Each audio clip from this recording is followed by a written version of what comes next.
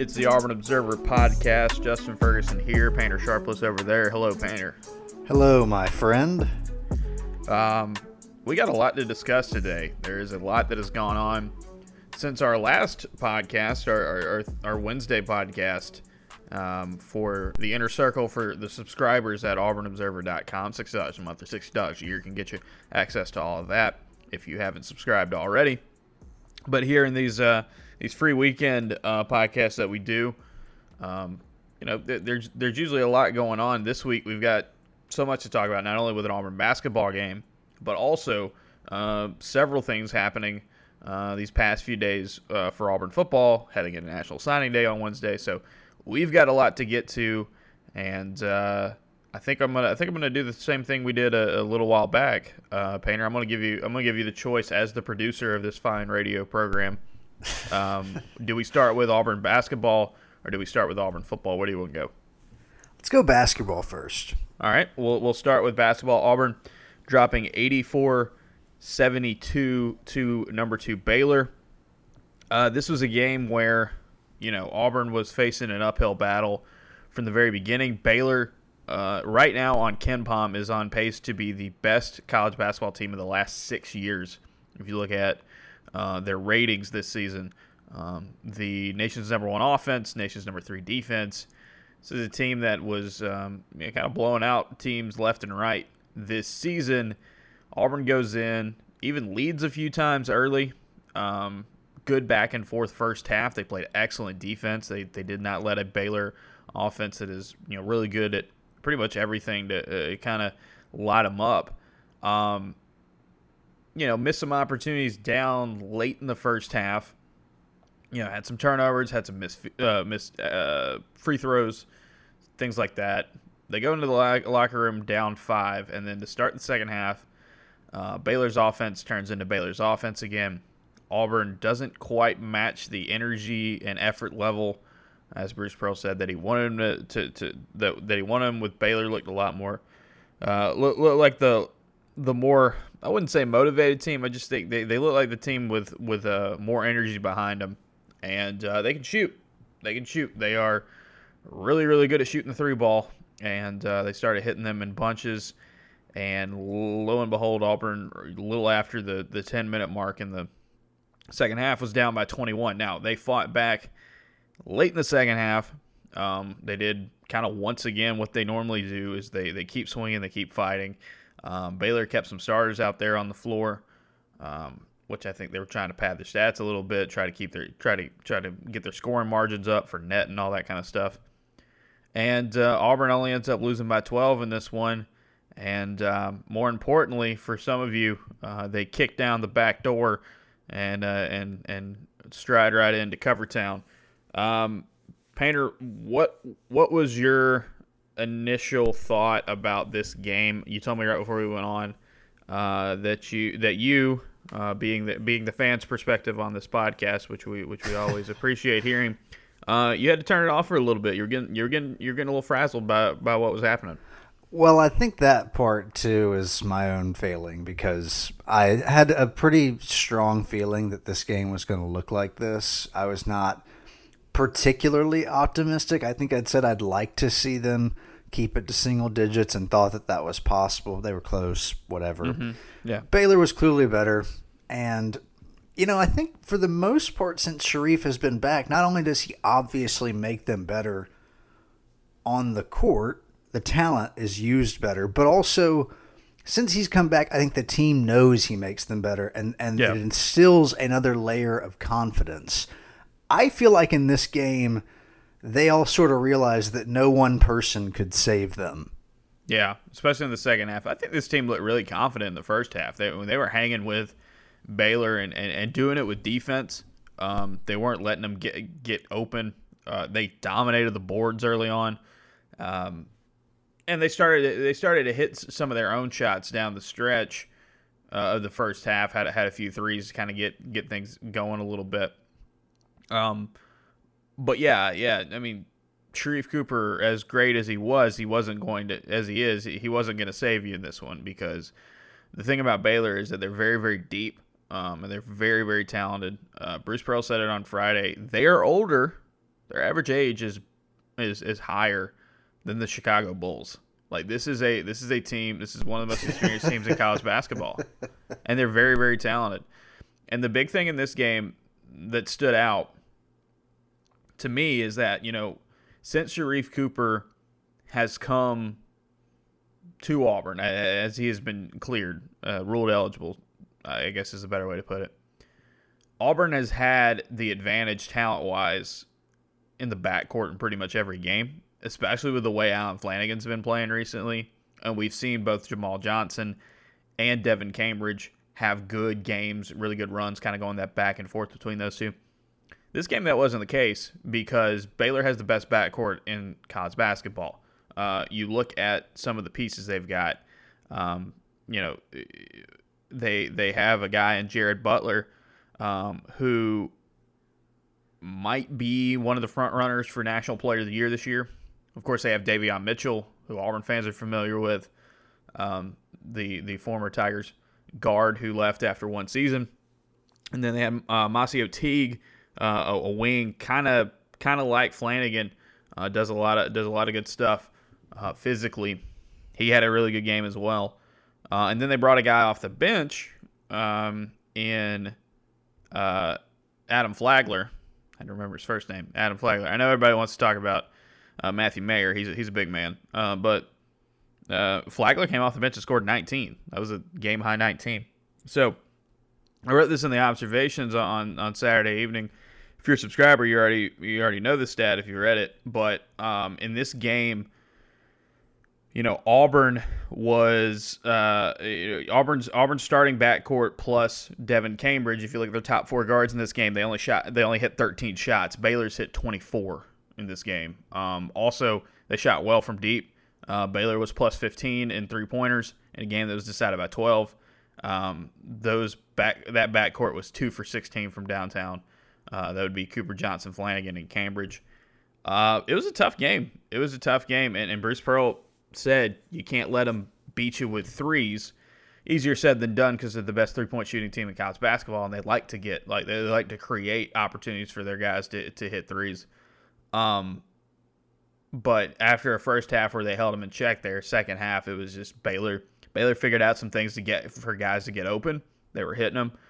There were several sequences in the game where you had like a weird bounce and a long rebound and a 50-50 ball that turned into an easier look for Baylor, and those things happen. And the one thing about Baylor is that you see where experience matters so much. Jalen Williams said it after the game. Those guys knew, in the second half, they knew how to power through when the fatigue started getting to them, when the pressure started getting to them, because they had been there before and they'd done it together so many times. And Auburn's still trying to build together as a team. And in the second half, when adversity struck, they weren't really prepared to kind of take it away. And unlike Missouri earlier in the week, where when adversity struck and you blew that lead, you were able to battle back and get the win. Harder to do that because Missouri can't really hit a ton of shots in the half court, and Baylor, all they do is hit shots. It did feel like at any moment you were aware that Baylor could go on a run and that it could be hard for Auburn to catch up, and that eventually did happen. Yeah, it became obvious. Okay, now it's out of reach. Right, exactly, and there were a few things here. Sharif Cooper played probably his quote unquote worst game of his young career to this point. He went 16, 7, and 5. That's what you're talking about. And he barely went to the free throw line. Like that's what you're talking about when you're talking about what his floor looks like. There you go. Your floor is a really good game for a lot of college point guards. You can also be excited about what experience could do for this team if they get all of its pieces back, plus the 2 additional recruiting prospects that they've signed. So, and that was something that Williams brought up after the game. Jalen Williams did, and he was saying, playing Gonzaga and playing Baylor was really good for us. For us next year, we don't have any seniors. Next year, if we play some team like that again, we're going to be ready for them. They're the only team in the country who's played number 1 Gonzaga and number 2 Baylor. By the way, people who follow me on Twitter or have read my stuff in the past, it's probably more of a follow me on Twitter kind of thing, knows that I am a Gonzaga fan. Like, I enjoy watching Gonzaga basketball. I have for a good chunk of my life. As much as I would like to say, yeah, Gonzaga's the number one team in the country, that Baylor team's better. They've got a better defense, and they're not too far behind on the offensive end. But the fact that Auburn played the two clear best teams in college basketball this season, they're the only ones who have done that. That's going to get them ready to go for the future. And going through a game like this where Sharif can't just get everything that he wants on offense, it's a lesson. It's a lesson. Sharif tweeted it after the game. He said, "Not a loss, it's a lesson. Back Tuesday."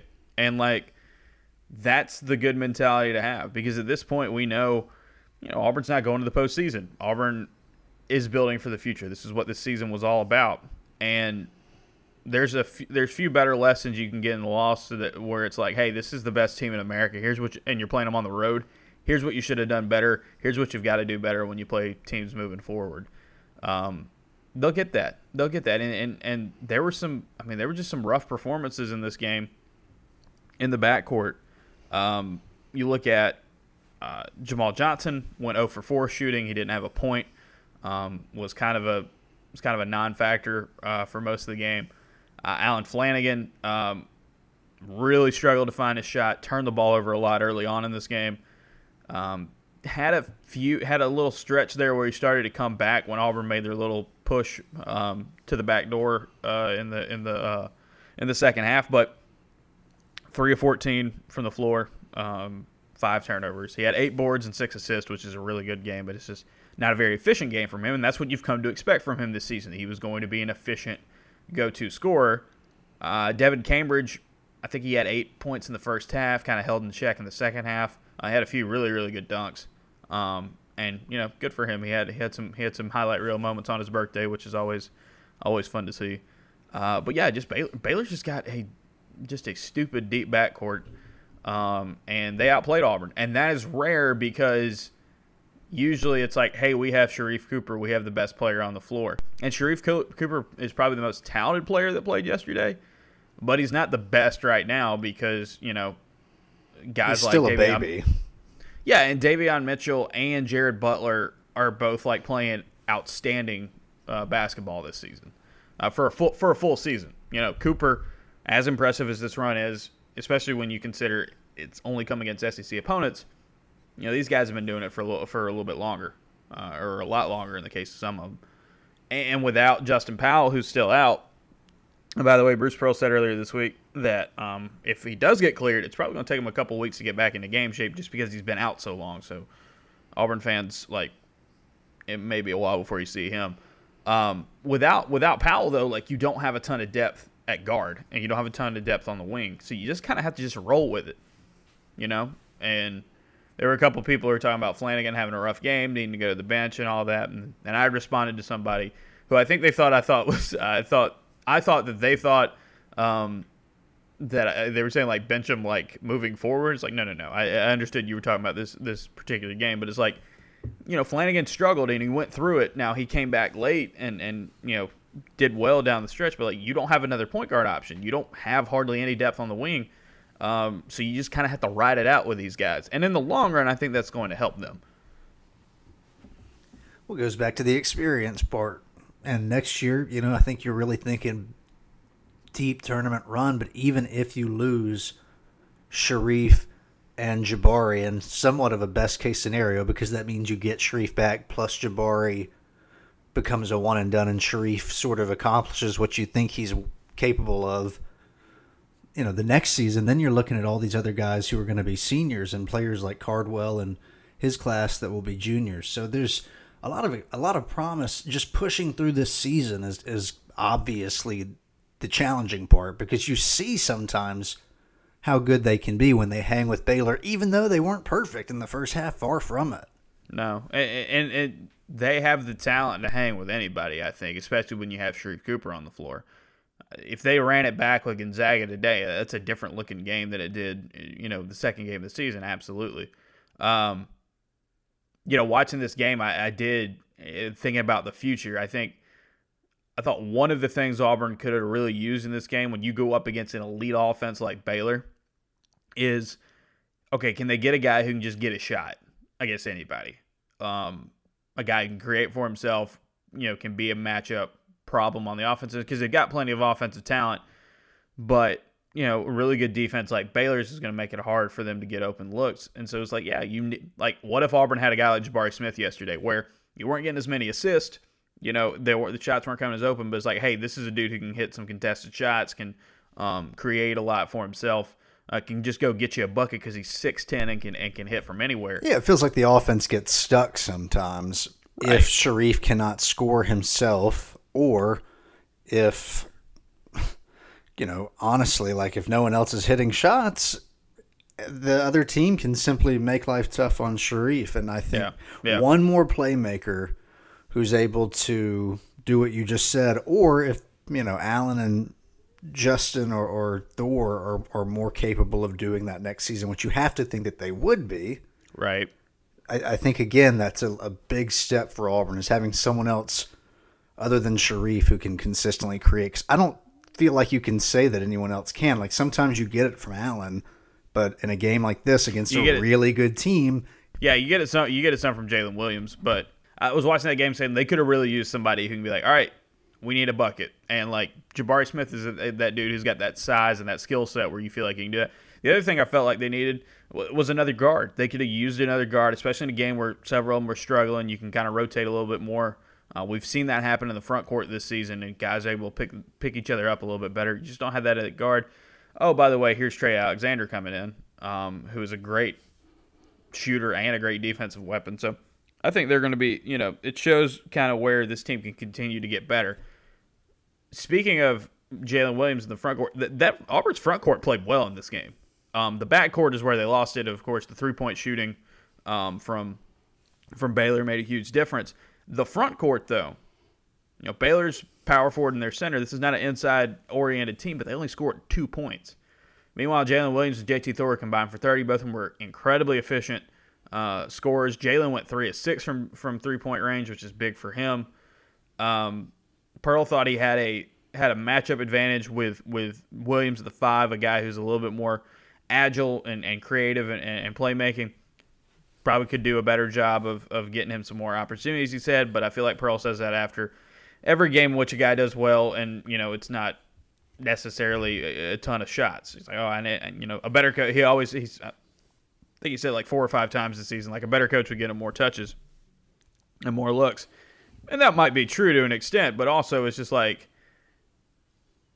Jalen Williams wasn't forcing anything. He had good matchups and he took advantage, and then JT Thor as well, playing really, really well in the front court, and that's I think is an encouraging sign you can take away from this game, because how many times in the SEC play have we gone in here and Auburn said, well, they didn't get enough scoring from the inside guys, rebounding wasn't great, got beat up on the interior with the scoring.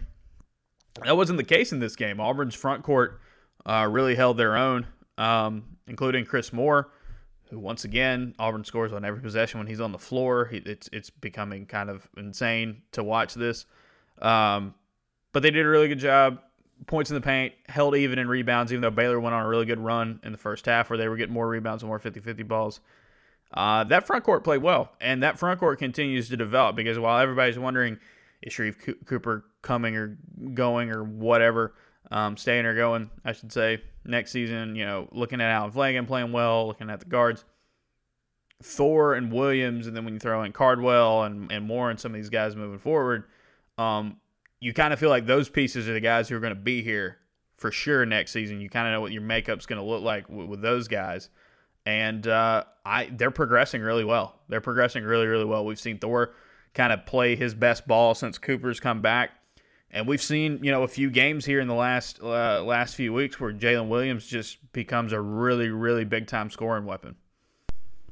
Well, to your point about how deep Baylor is, think about how good Auburn's second team's going to be next year with the likes of perhaps Jamal Johnson. I don't know what his status is on coming back, but he has another year of eligibility, unless I'm mistaken. And then, of course, you got Trey Alexander with all the upside in the world. Devin Cambridge, I'm assuming Jalen Williams is, because of Jabari's talent, probably running more at the second team. and then Cardwell among some of the other players you've mentioned already, like Moore, who seems to be finding a great niche for himself.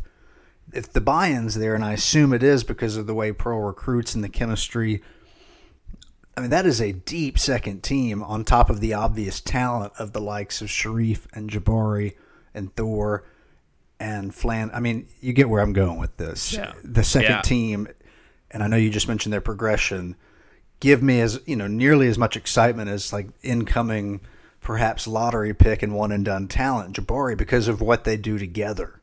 Yeah, and Justin Powell as well. Like, you don't know who starts necessarily next season. You'll have the experience of Jamal Johnson. If he comes back, you'll have Trey Alexander, who's got great upside. And then you have Powell, who was playing really, really well in non-conference play.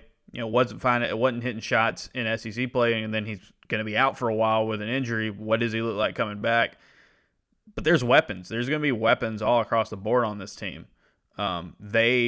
If everybody comes back as things stand right now, they have a full 13-man roster of guys. And the good thing is about this team is that guys number 11, 12, and 13 in that rotation, so to speak, you would think, or just 12 and 13 with a guy like Chris Moore and Javon Franklin, like, they're getting limited minutes and they're still delivering when they get out there on the floor. And that's a good sign of a healthy culture. Guys aren't getting, frustrated with their roles and not performing. Now, a guy like Turbo Jones saw the writing on the wall and said, hey, I need to go ahead and get a jump on where I'm going to play next because playing time is not going to be there as much for me.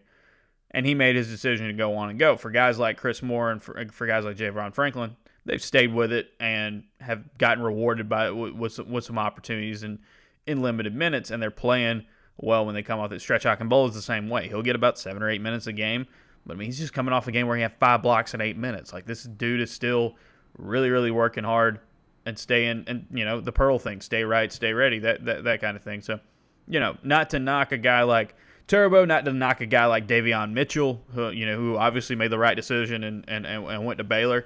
But I think it's a good thing where you can keep some of those guys that are towards the end of your rotation and rely on them moving forward, because I think Moore's got a ton of upside, and I think Javon Franklin can do some of everything for you, and that's exactly what we thought they could bring to the table. I'm curious if there will be any attrition in the front court just because of how much talent and depth could be there next year. Who knows what individual players' desires are. A lot of guys on this team may be okay with playing less minutes in that secondary role because they know they're going to be on a great team. And I'd be curious to see if anyone left, what they do with that spot. Do you go get more depth at point guard? Someone like Javon Franklin, who really helped you out in the Final Four run, playing somewhat limited minutes at times throughout that season. I'm curious to see what happens, just because I'm curious to see what the players on this team think. A lot of them, I think, could stick around, even though they could get more playing time somewhere else. And the frontcourt situation is really interesting because JT Thor is not thick enough, you would say, to be the 5 right now in SEC play. And Jalen Williams is one of your most valuable players. He does give you a lot on both ends of the floor, and he's going to have experience at the 5. Well, now you come in and like, hello, here's Jabari Smith. He's, a natural stretch 4 probably. I mean, I'm just thinking out loud here, and you can stop me if you think this sounds ridiculous. Like, you could probably run a lineup next season of, if Sharif Cooper comes back, put Sharif Cooper there at the 1. You could kick Allen Flanagan down to the 2, put Jabari at the 3, put Thor at the 4, and Jalen, like, keep your front court intact, put Thor at the 4 and Jalen at the 5. So yes, you would have quote unquote an undersized center at the 5, but a guy that can play that at the SEC level. And oh, by the way, here's 2 6'10" guys playing next to him, and a guy like Flanagan can play the 2. And then that's a big lineup, but that's a lineup that would make sense. So there's so many weapons. If they wanted to go full small ball next year and play Thor at the 5 and Smith at the 4, you can load up with wings and guards at that point. So it's going to be really fun to watch. And yeah, the way he's put this roster together, because the talent part makes everything go, right? I mean, that's the thing that's the most exciting. But because of what you're talking about, the athleticism, the length of certain lineups, it seems like they will be able to go up against just about any team and any style of basketball. I mean, you think about all the players you just mentioned, but Cardwell, and maybe his development, I hope it will leap him into a very impressive sophomore season. He gives you something more comparable, I guess, to what we saw from Austin Wiley, whereas Just some of these more other guys give athleticism. you these more athletic, rangy, stretch shooters that are playing the 4 and the 5. I'm really excited about the way this roster is constructed. I don't think that is a new point. I think a lot of Auburn fans clearly feel that way. Good news for Auburn. You know, we talk about the future. How about the near future? January is over. We said this. I mean, go back to the first time we were in the offseason. We did our, basketball only podcast where we kind of ran down the roster and the schedule.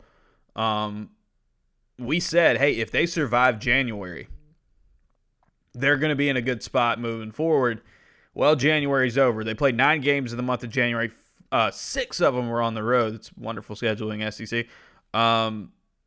They played 4 teams that are rated higher than them on KenPom. It was 5. Now it's down to 4 because Auburn jumped Kentucky after win. By the way, as I pointed out on Twitter, Baylor's performance got him to number 1 on KenPom. Auburn's performance got him 3 spots higher on KenPom. And people are like, oh, how could that happen? They lost, and they lost by double digits. And some people think that they quit and played horribly, and like there were some really weird hot takes after this game.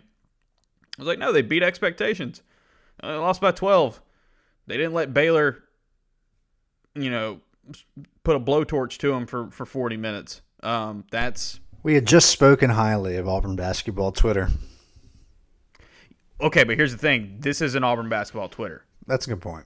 Can I make that point? Yeah. It's Auburn fans that might be overreacting some to what's going on in basketball because might not be as well versed in basketball as some of these guys. Now, our mainstay is on Auburn basketball Twitter.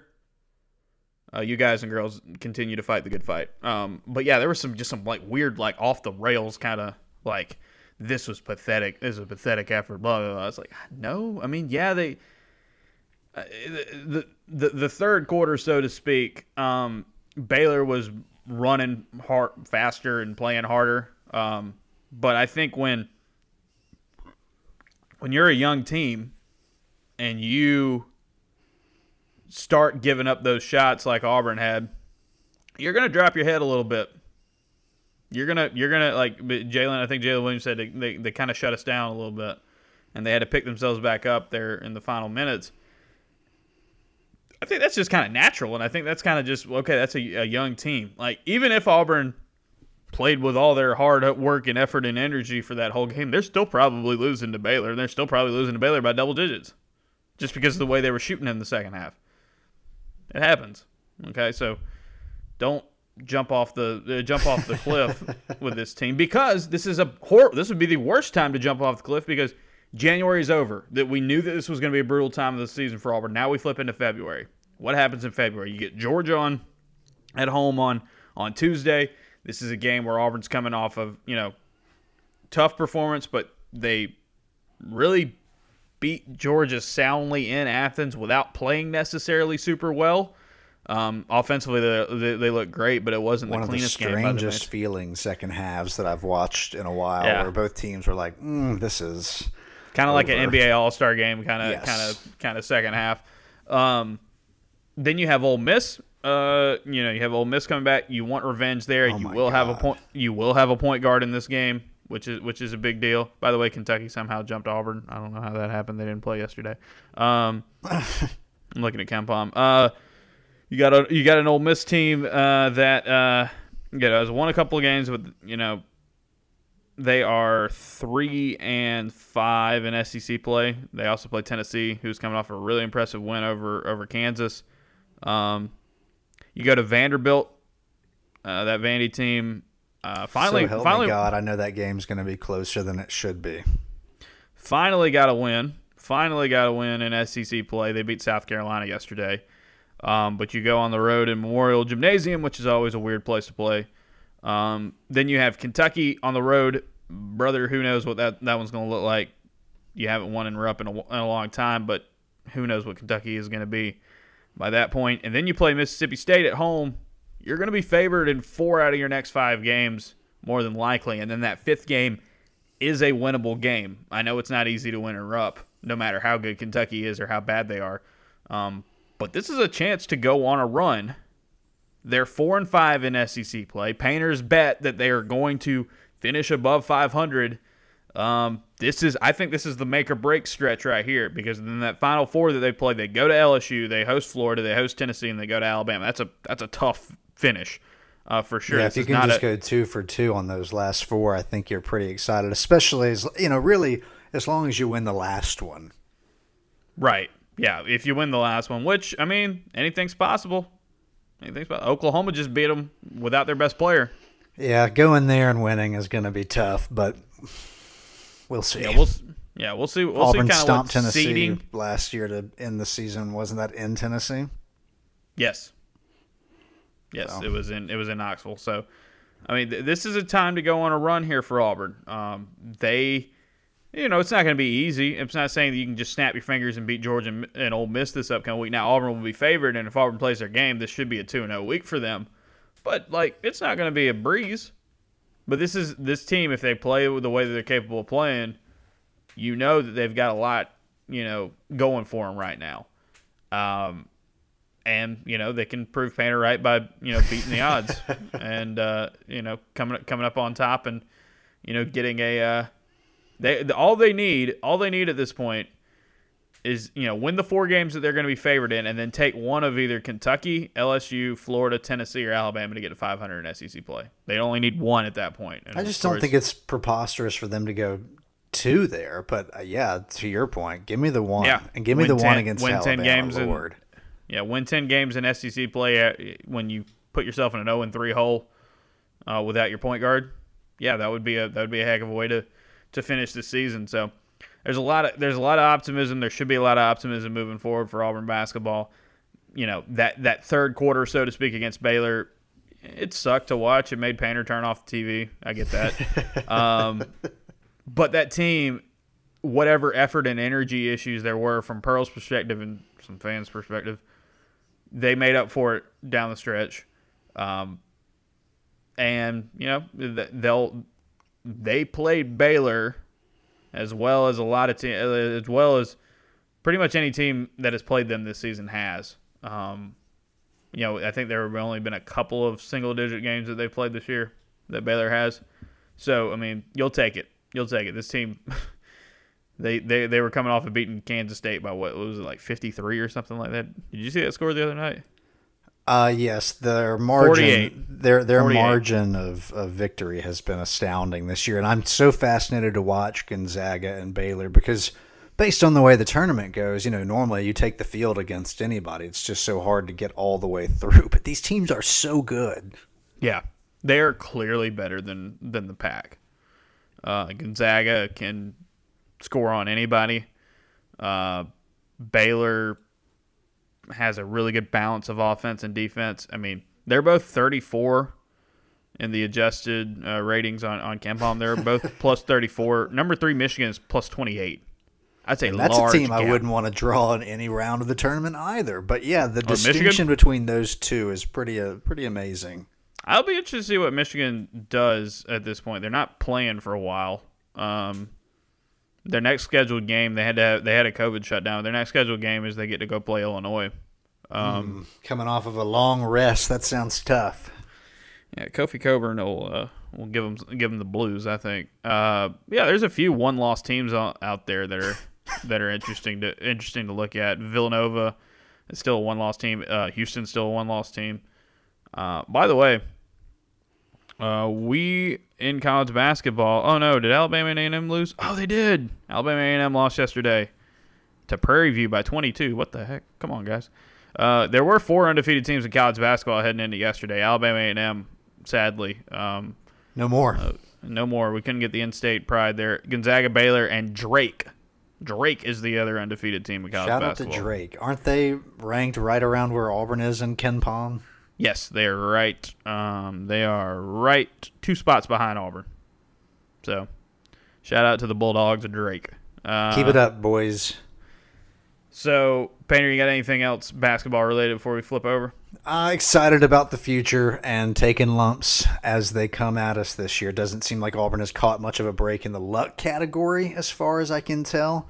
It has especially been disappointing for obvious reasons that you were missing Sharif. The broadcast. Auburn is 244th in the country in luck, according to KenPom. And that's some statistical thing I'm not 100% sure about. Yeah, Powell getting hurt right as Sharif came back. Bummer. But, the broadcast did a great job of talking about Sharif's eligibility without ever mentioning why it was that his status changed. And it's an astounding thing that happens where they just don't talk about it. Yeah, but I don't think they know, right? Well, they don't know, and they're not going to bring it up because it's sort of a prickly subject, I think. And, they're lockstep with the NCAA here, so they're not going to bring up uncomfortable conversations. I stuck to my guns because I'm me. Continue to watch the game on mute, how I roll these days. But Fran Fraschilla was the color guy on this game, I believe. And Fran Fraschilla signed up for the Observer this past week. So if you want to be like Fran Fraschilla, you can do that as well. AuburnObserver.com. $6 a month or $60 a year. I don't know if he got any relevant information from the site, but he did sign up, unless somebody else is using his name and his email address, which would be interesting if they did. $6 a month, $60 a year, get you access to everything we have going on. A lot of you are listening. You listen to the free podcast wherever you listen to your podcast each week. We appreciate that. If you want another podcast, our midweek ones, you can check those out as a subscriber. And then that and all the stories that I write at the website get sent directly in your email inbox. Painter, if the folks at home, whether they're subscribers or non-subscribers, whether they're in the inner circle or whether there are outer circle friends, how can they continue to help us out? Rate, review, subscribe. That helps us tremendously. Rate, review, subscribe. I know it takes 20, 30 seconds. And I know that you're busy doing other things, but if you could give us that 20 or 30 seconds in addition to what it is you already give us, which we appreciate, that would help the show tremendously. There's a lot going on, too, obviously. New era of football. And I think this basketball team, as we just spoke about at length, and the future, the way the roster is constructed, there's a ton to talk about. And obviously, Ferg does a fantastic job writing about it. So rate, review, subscribe, and regardless of all that, thank you guys for listening and supporting the show. 100%. Let's switch over to football, by the way. As you mentioned that there's a lot to get to. Okay, let's start with the thing that happened most recently after our last podcast episode. If you listen to the Wednesday show, we were talking about the defensive line hire, as saying like, hey, they got to replace Tracy Rocker. I mentioned a couple of names that made sense to me, and then I said, well, if this is like the rest of this search process, they're going to hire somebody that nobody expected, and that's just how these things have gone. And what did they do? They hired somebody that nobody expected. Nick Eason. You lose a defensive line coach to the NFL, so you go to the NFL and take a defensive line coach with you. Nick Eason was the defensive line coach for the Cincinnati Bengals the last a couple of seasons. He was with the Tennessee Titans beforehand. Had a brief stop, I believe it was like Austin Peay or something like that as a grad assistant or analyst or something like that. Former Clemson defensive lineman. He was all ACC there. Played in the league for about a decade. Even played for the Scottish Claymores, which I thought was cool. Shout out to NFL Europa. But yeah, Auburn gets a defensive line coach that, I mean, on paper, we say, don't grade hires as immediately as they happen because you don't know what's going to happen. But, like, on paper, he fits a lot of what Auburn's going to be doing moving forward. And you look at that defensive staff that Derek Mason has assembled, guys that are, guys with a ton of experience. In the case of Eason now, some guys with NFL experience and, like, development, technique, all those buzzwords that you like about, taking a guy from where he is coming into the next level. That's what this staff is built on. They don't let you coach defensive line. They don't let you coach a position in the NFL if you're not really good at getting guys to take the next step. development is the name of the game. You don't have to worry about recruiting, right? You don't have to do some of the managing, some of the managing stuff you have to do when you're dealing with college kids, because you're dealing with dudes that are, usually make more money than you do. So, it's just about coaching. It's just about getting guys to the next level at that point. So yeah, I think Nick Keeson, a surprise hire, but I think a hire that really fits what Auburn is going to want to do moving forward. I was excited about the hire, but let me tell you what, it's not like I have anything to base that off of. I don't know where my internal compass is. I think I just have no real choice other than to feel optimistic about it. You had said on the last podcast that you were down, not down necessarily, but like the least excited you were about a hire on Auburn's staff was Rocker.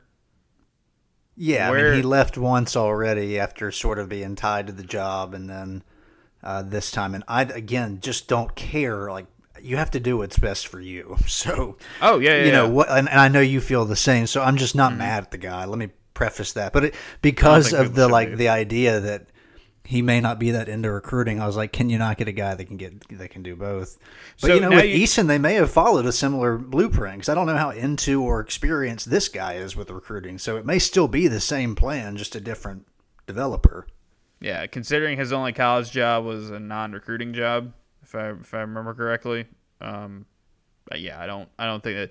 But the thing there is he went to Clemson. He's got some Southeastern ties. His pitch is going to be, look, you want to go to the NFL? I know how to get you there. That's going to be the pitch, I think, in terms of recruiting. Monday at the Observer, I'm going to put out a story that talks a little bit about Easton and talks a lot about this defensive line moving forward. Because Auburn's about to go through a pretty big change up front. Not only did you lose, several guys to the transfer portal this offseason, but you're going to have a new way of doing things up front. We talk about the Derek Mason and the two-gap technique. We talk about 3-4, 4-3, the multiple, whatever you want to call it on defense. It's more of a 3-4 background. Mason is by his traditionally he's more of a 3-4 guy. Nick Eason's a guy who's coached at several 3-4 places up front. He helped the Tennessee Titans transition from a 4-3 to a 3-4 when he was there. Of course, they've done that with at Cincinnati. He's been there when they've done that at Cincinnati these last couple of seasons. Speaking of Cincinnati, saw both endorsements from two former Auburn players, Darren Bates and Carl Lawson, both talking about how excited they're to see their alma mater get a guy like Nick Eason. And while they were not necessarily coached by him, they were around him enough to know that that's a pretty good stamp of approval to have when you have two alums playing in the NFL that can vouch for a guy. I'm with you. I'm all there. So part of the defensive line overhaul that's going to happen moving forward is the fact that Auburn has a new pass rusher, edge rusher guy on their roster. Coming in, Northwestern transfer. I'm so sorry if I messed up your name, my friend. Iku Leota. I'm going to say that's probably the way to pronounce it. I like the idea of him standing on the sideline against Auburn in the bowl game, being like, "Oh heck yeah, I am so joining this team." Echo Leota, he's a graduate transfer who only played 2 seasons at Northwestern, so he could have as many as 3 left for Auburn. He had 10 tackles for loss, 6.5 sacks, and 6 quarterback hurries inside his first 2 seasons at Northwestern. He's originally from Asheville, North Carolina, former 3-star prospect. Pretty good edge rusher. A lot of people thought might have been the top pass rusher for Northwestern moving forward. His 6.5 career sacks is more than anybody on Auburn's roster right now. So you're immediately plugging in saying, bloop, here's an experienced, Power 5 pass rusher. You're not getting, you're not bringing Carl Lawson into the mix, but you're getting a guy who has done it at a higher level, these last couple of seasons. Be very interested to see where he kind of fits in to the picture at Auburn, because they could continue to need some more pass rushers. That's the one thing Auburn has said. Like, last season, as good as Derek Hall and Colby Wooden both were, and especially Colby Wooden with the way he got in the backfield frequently, a lot of those were tackles for loss. He didn't have a ton of sacks, right? You had Derek Brown and Marlon Davidson, so you continued with that four-man front. You got a lot of pressure on quarterbacks, so you didn't get a ton of sacks. You haven't really had a go-to sack guy since Jeff Holland, really. Do you want one of those pass rushers now? It's kind of been a key to Mason's defenses in the past. Brian Harsin has had several of them come through at Boise State. Nice. Yeah, I did it. Thank you. So I think that this guy is going to be an interesting piece moving forward because Auburn's going to be trying a lot of different stuff, I believe, on their defensive line with their edge rush to try to generate something like that because it's going to be a transition. So, Iku Leota, I hope I'm pronouncing that right. It might be Iku. I think you're getting an experienced guy and just plugging him right in.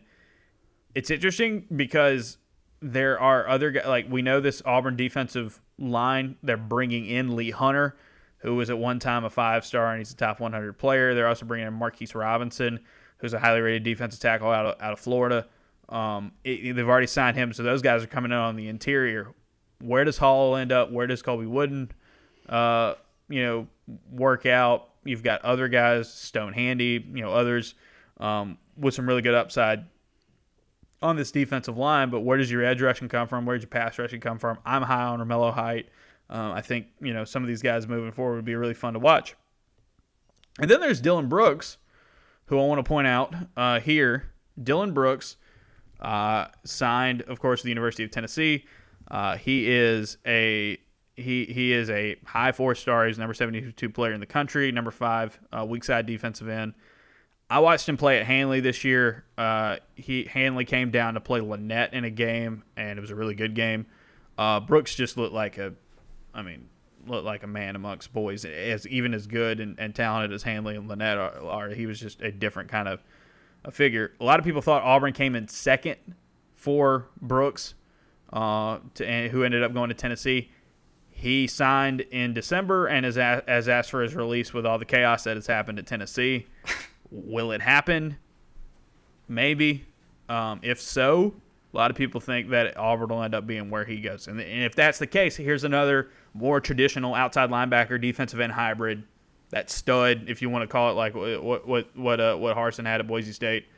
That's where you have. I mean, that's where you have. That's the type of guy like that. So, they could get some weapons up front moving forward. And, of course, they've already got one in Leota, or Leota. I need to figure out how to pronounce that guy's name. So, I mean, there's a lot to like with this Auburn defensive line, and they could be adding even more talent in the next few weeks. But it's gonna be interesting to see how they make all this change because they got to get some production out of some guys who are gonna be learning a new way to play defensive line and outside linebacker, I would imagine. Ferg, tell me something good about the offensive line, specifically tackles. I'm afraid that there may not be anything, but it's something that's on my mind and near and dear to my heart. I think if Broderius Ham stays healthy, he's still one of your best offensive linemen, and I think he can be a really good offensive lineman, a good SEC starter if he stays healthy, and that's just easier said than done at this point. I think they're going to have to get a tackle or tackles in the transfer portal right. at the very least for depth, but they need to challenge somebody like last season. You bring in Killian Zaire, he's hurt, he doesn't get to play a whole lot. You bring in Brennan Coffey, he's okay when he comes into the picture, but it was kind of a chaotic end of the season for Auburn. Austin Troxell was at one point a really, really talented offensive lineman prospect. He's had so many injuries that you got to start wondering, I think, if the door's closed on him or not. But I don't know. I mean, he's a tough dude who keeps coming back, so we'll see. But I guess my big thing for them is that if you want optimism on the offensive line, I think if Ham stays healthy, he's really good at right tackle. But yeah, there's a reason why Brian Harsin, I think, mentioned offensive tackle twice when he was talking about the transfer portal. So I'm the guy that constantly reminds people to not compare themselves to Alabama in every granular way, but I mean, just looking at their offensive line, Jesus. Well, I think their offensive line this past year could have been one of the best I've ever seen. Like from complete. Mac Jones had a day to throw the ball every time he dropped back to pass, and that makes a big difference. That makes a huge difference. And Auburn's struggles last season on the offensive line were pass protection compared to run blocking. They did a little bit better at run blocking than they did the year before, and it also helps to have a guy like Tank Bigsby breaking tackles. Pass protection is where they got let down, and so it's a new offensive line. It's a new offensive line coach, it's a new offensive coordinator, it's a new head coach. They need improvement there. But again, like we've said with the Harsin hires, like you're not built like Harsin. You don't hire Harsin because you're going to compete for the SEC championship immediately in 2021. You make that hire because you want to build to be a more consistent team moving forward, right?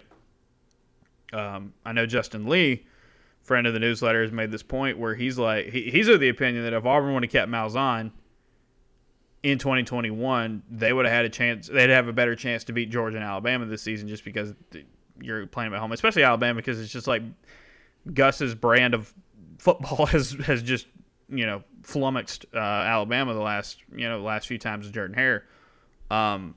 But you're building for the future, right? So that offensive line is going to be a really big question mark. Experience should help the guys coming back. I think Tayshaun Manning had a really good season last year, all things considered.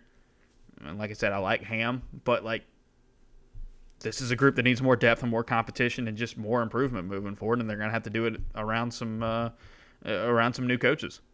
Couldn't agree more. Also, going back to the Mac Jones thing, the best thing that could happen to that guy is to land on a team that's decent, especially that has a good offensive line.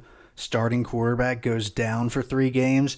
You go in, complete 77% of your passes, and your team goes 2-1 in that stretch, and then you just never have to play again until your next contract, and then you get the Chase Daniel treatment. I think the best case scenario for a guy like Mac Jones is if he was like the first round pick for like the Steelers this year, where he isn't going to start ahead of Roethlisberger, right. But you're getting to the end, right?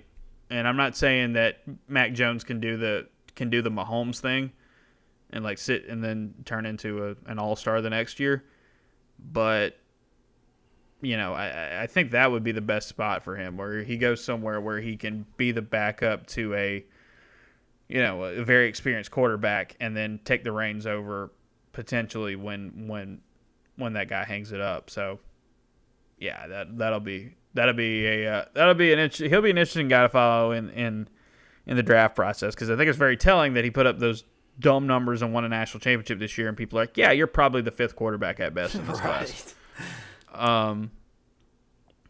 But you did a nice job talking about the offensive line, and I got us distracted. I'm just a little nervy about it. Let me put it that way. The Harsin hire and what the rebuild, and it's not even a rebuild, but it's the new build, I should say, moving forward for Auburn. Like, it's going to be a multi-year process. It's going to be a multi-year process, and there's going to be some growing pains. It's going to look ugly at times.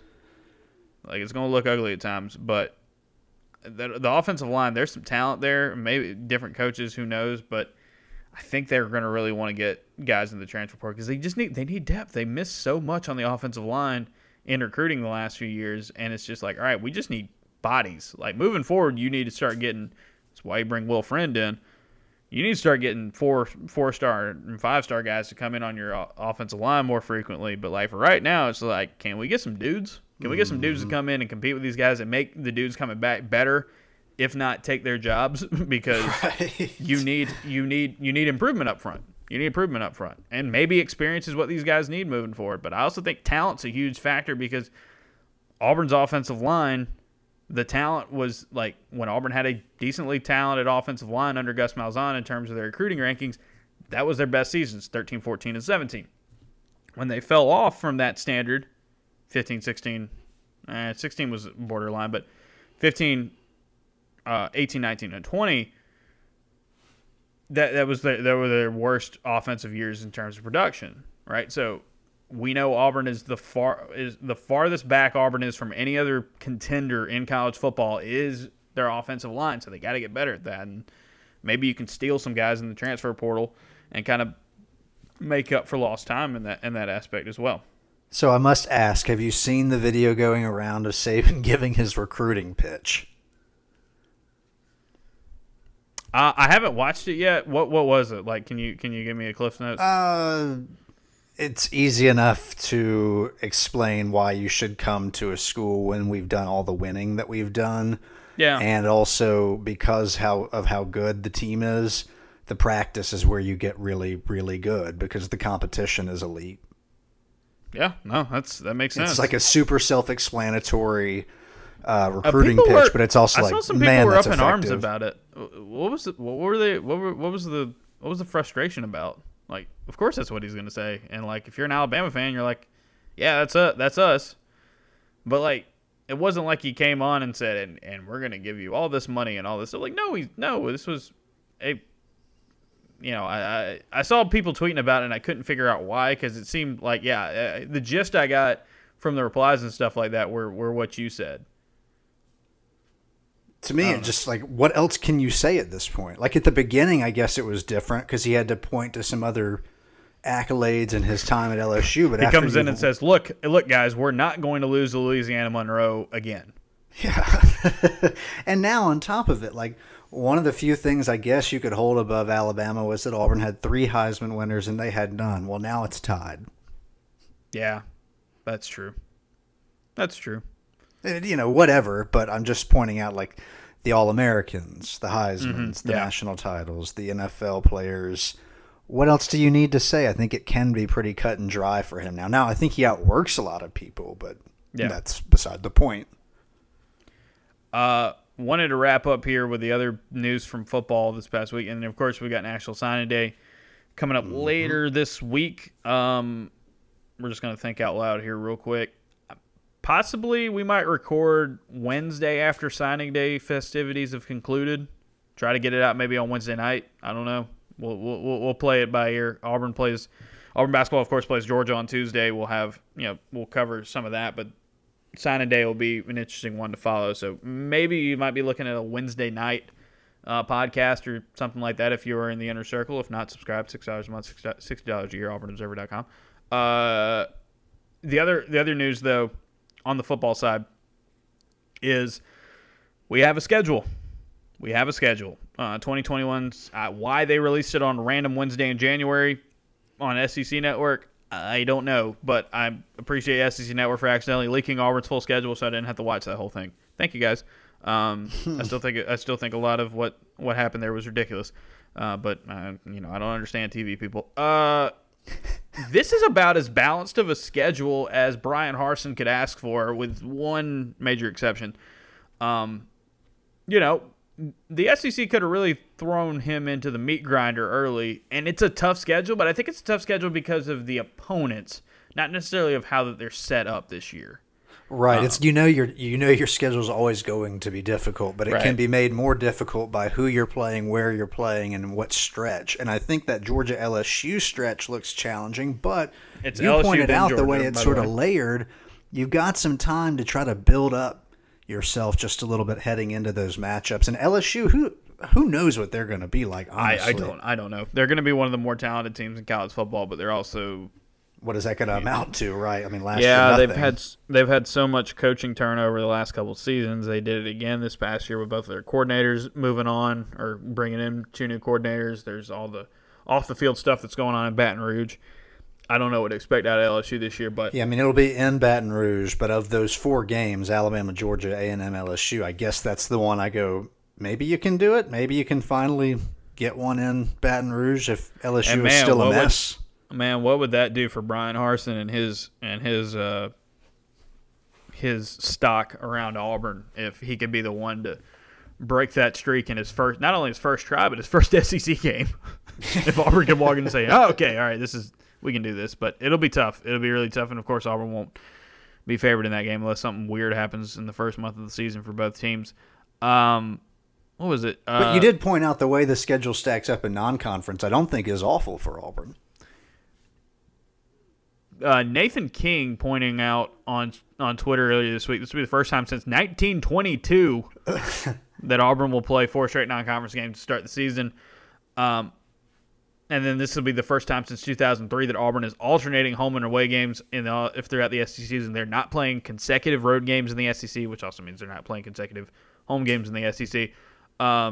It's a really, really balanced schedule. The way that this is set up, though, is you have 2 games, not just one. You have 2 tune-up games to start the year in Akron and Alabama State. There's going to be a lot of newness, and there's going to be a lot of stuff to work out these first couple of games. So you get that extra game to continue to work on yourself before you head to Penn State in week 3. And then after you play Penn State, you get one more tune-up game coming back into town. Tougher competition. Georgia State's better in Akron than Alabama State. But you get to work on yourself a little bit more before you head to LSU. And that first month of the season is going to be a lot of, like, work on us, and you get tested by Penn State. I think that's a really good setup.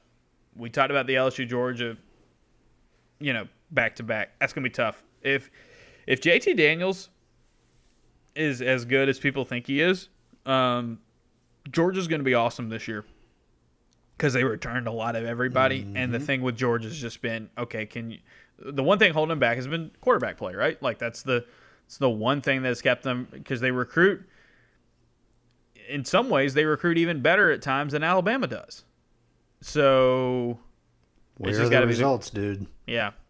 But it's pretty balanced outside of that. You get that home road kind of moving forward.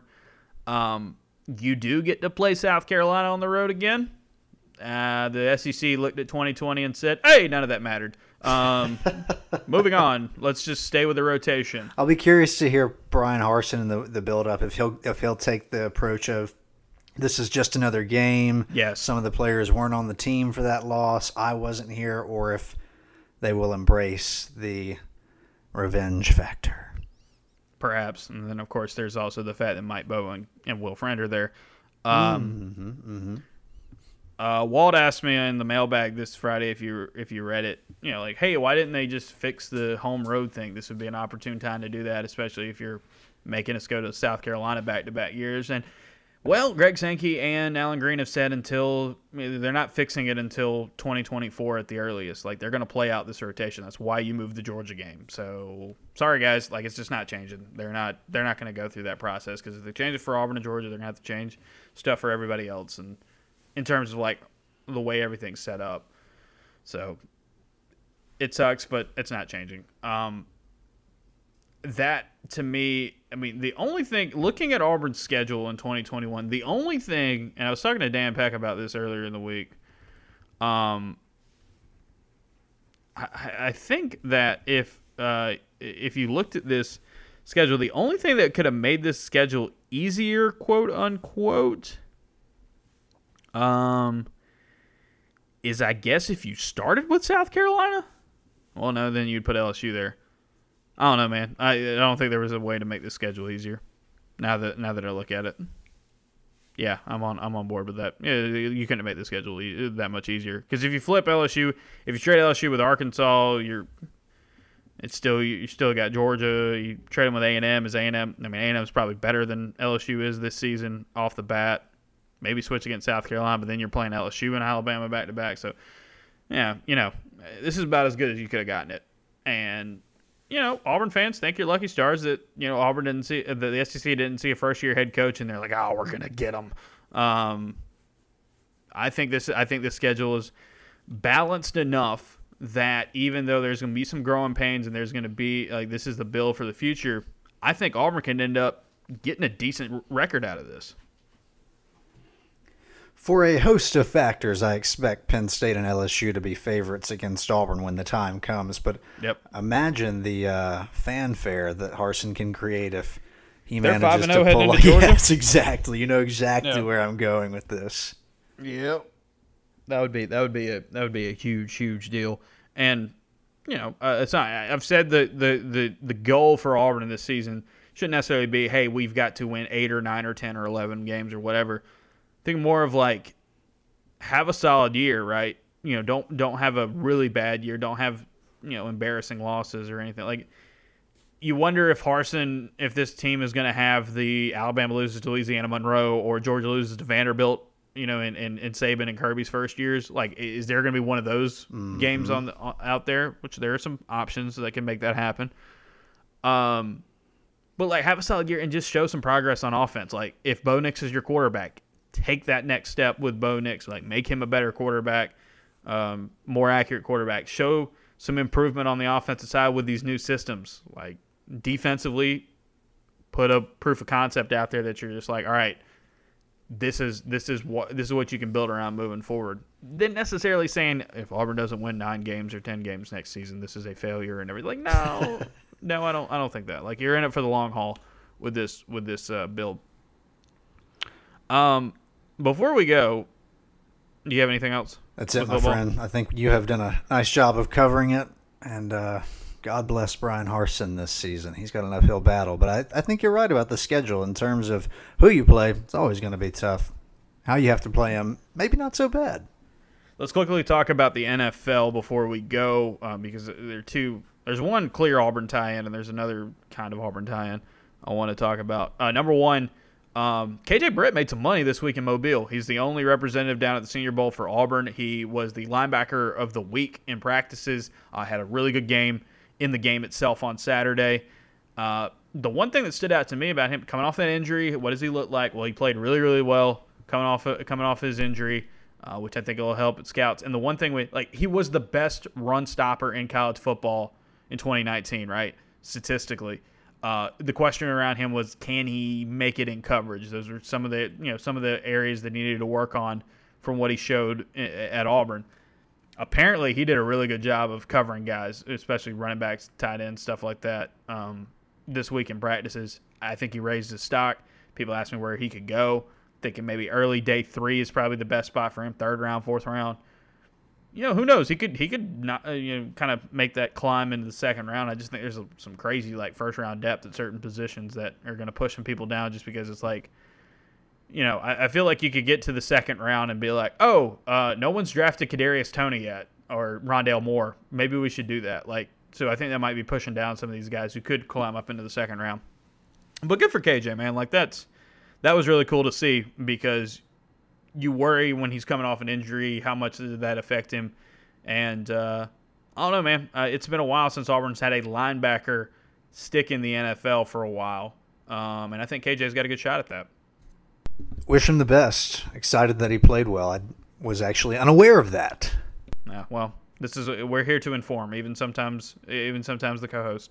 But the other thing I wanted to mention, and this is very tangentially related to Auburn, Mike Bobo's prized pupil just was the centerpiece of a blockbuster trade in the NFL.